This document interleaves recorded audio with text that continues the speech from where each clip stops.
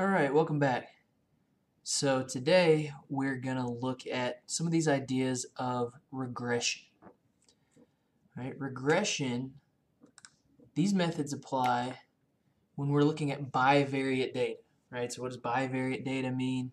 Two variables, right? Because a lot of the methods we've been looking at are, okay, what's going on with one variable? Maybe can I compare two groups with regards to a single variable, right? But the world isn't that simple, right? Most studies we're looking at are going to have a whole bunch of variables, right? And maybe we want to see, we've got a data set with a bunch of variables, and we want to see, are there any sort of relationships here?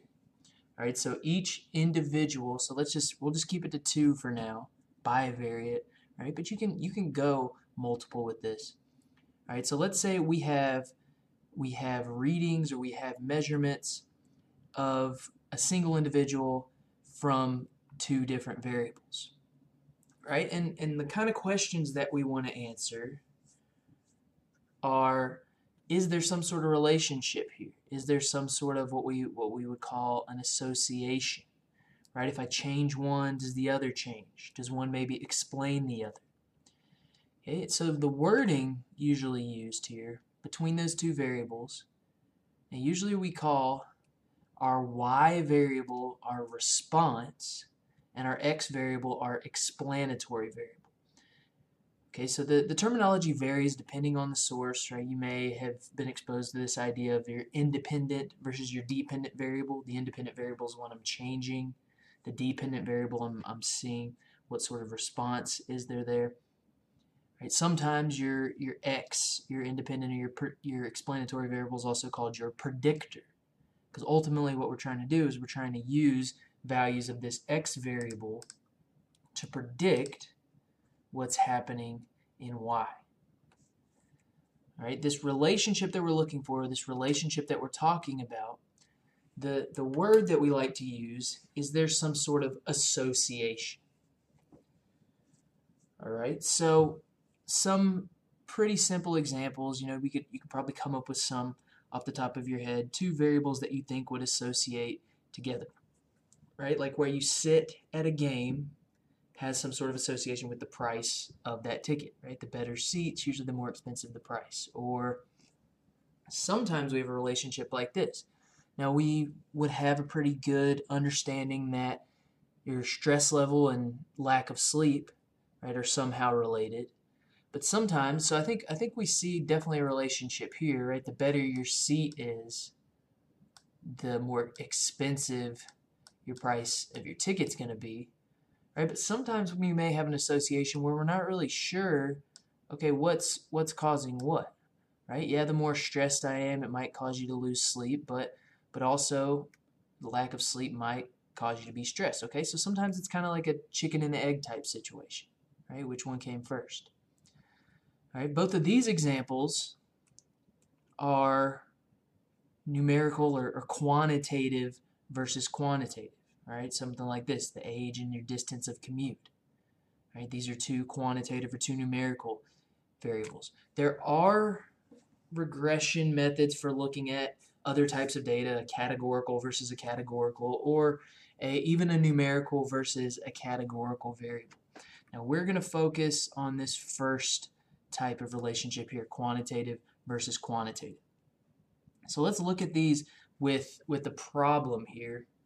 And if you're younger and you're listening to this, maybe a lot of younger people tend to not really be into baseball as much. All right, so baseball, Major League Baseball was trying to figure out, well, why is that? And what can we do here with our game? Well, one of the big things that people say about baseball is the games are just too long. All right, so it looks like we got some numbers here. 1981 is about 2.5 hours. And then when baseball started trying to first recognize their issues, the average game had jumped to 3 hours, and now it's actually even longer. All right, so they commissioned a study here, and the main thing they were focusing on was trying to decrease the entire time of game. All right, so they did a whole big study. They collected a whole bunch of data. Here's kind of a cross-section of the data that we're going to work with. All right, and you can kind of see some of the variables that we might work with here. So maybe you could look at these variables and think, okay, there should be some relationships here. All right, now maybe the first obvious relationship would be, well, if a game goes into extra innings, well, yeah, it's going to be longer. Okay, but that's a binary variable. It's a 0 or 1. Probably wouldn't be that interesting. Right? Maybe more interesting might be, what about some of these other variables, like runs, hits, pitchers used? Maybe some of these variables would affect time of game. Okay, so we've got some ideas in our mind, but how do we actually quantify this? How do we actually look at this? Well, we've got two quantitative variables, and like with anything, we always want to take a look at things visually first. All right, so we'll start with the graph. All right, that's what we're going to look at first. Then we'll look at our graph and we'll try to talk about what we're seeing, identify some patterns here. All right, then once we know what we've got going on visually, we'll try to describe this relationship numerically, and then we'll try to model that relationship. Modeling that relationship, that's what regression is. Okay, so let's start with at this graphing point. The graph that we're going to use to look at two quantitative variables is a scatter plot. Right, you've probably seen a scatter plot before, right? Usually we put our dependent or response variable on the y-axis, our independent, our explanatory variable on the x-axis. Right? Then we see where do those readings from each individual intersect and put a little dot. Right? Then we get a collection of dots and we look to see what kind of pattern we have going on. Okay, so here's some scatter plots of some of those potential explanatory variables with time of game as the response. Okay, so here's pitchers as my x, or as my predictor, with time of game as the response. Here's runs scored. Here's hits. So the question is, out of these three, pitchers, runs, and hits, what's the best predictor? Okay, I've got best in quotes there because what does that really mean? What does best mean? And maybe you can look at these scatter plots and you could think, well, it looks like the most obvious pattern is probably here, maybe the tightest pattern.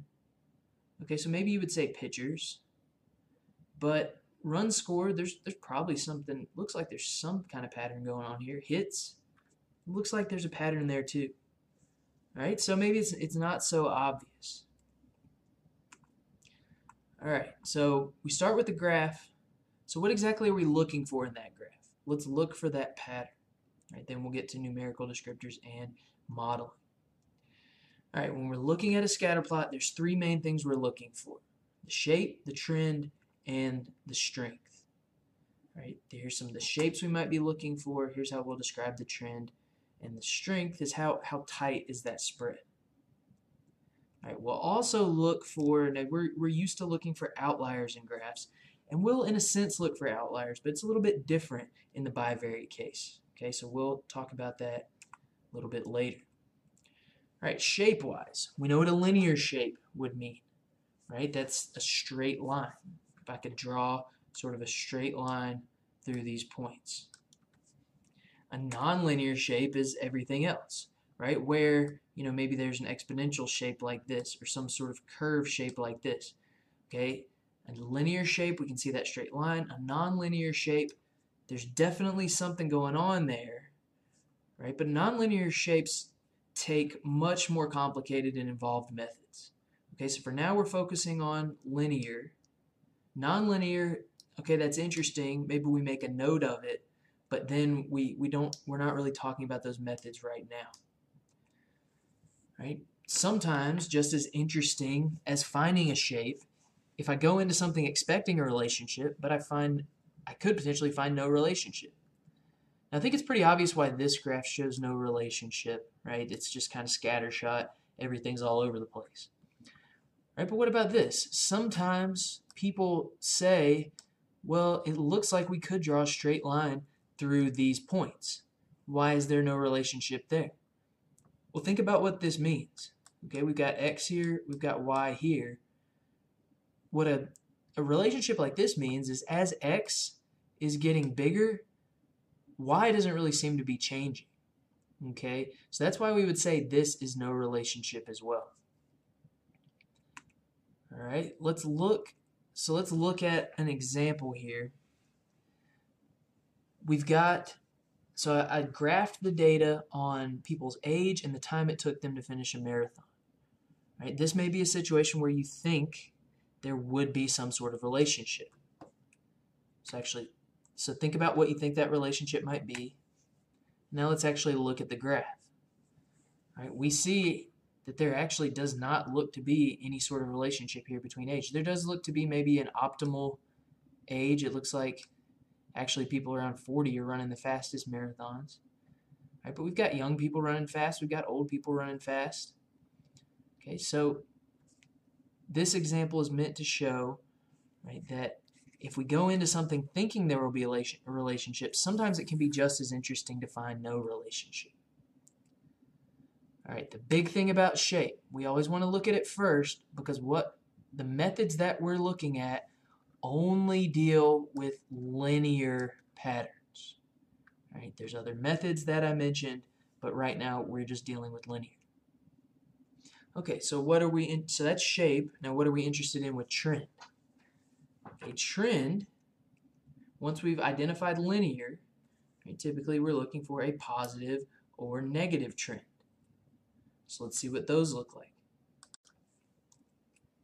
So a negative trend has sort of this downhill direction, right? As x gets bigger, y tends to get smaller. A positive trend has this uphill direction. As x gets bigger, y gets bigger. Sometimes a negative relationship, it might be called like an inverse relationship.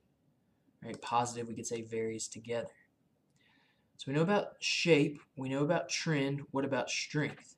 Strength of association tells us our spread is pretty large. Yes, there's an apparent pattern, but all of our points don't fit that pattern very tightly or very nicely. A strong association means they fit our pattern pretty tight. Right? So a perfect, very, very strong relationship would be where our points kind of like connect the dots, right? All of our points line up perfectly. So these are both positive linear trends. This one is stronger than the other. This one's still pretty obvious, still pretty strong, but not as strong as a perfect one.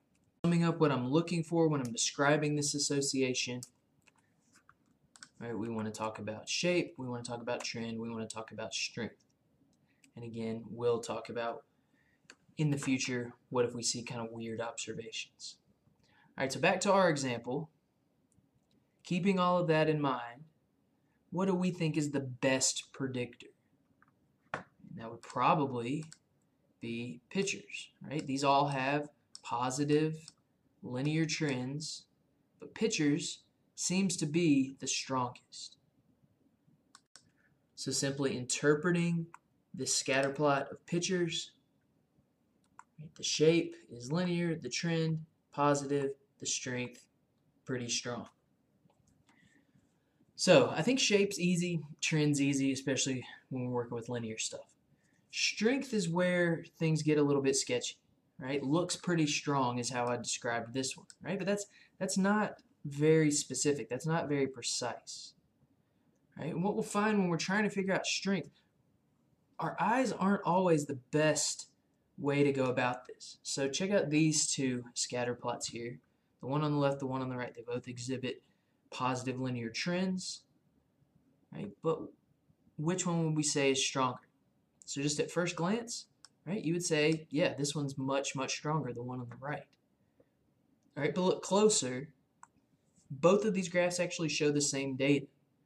We just played around. We kind of zoomed in on the one on the left, zoomed out on the one on the right, played around with the axes. Okay, so zooming in, zooming out. Scatter plots are very easy to kind of misinterpret or maybe play tricks on us. All right, I want to show you another example of that.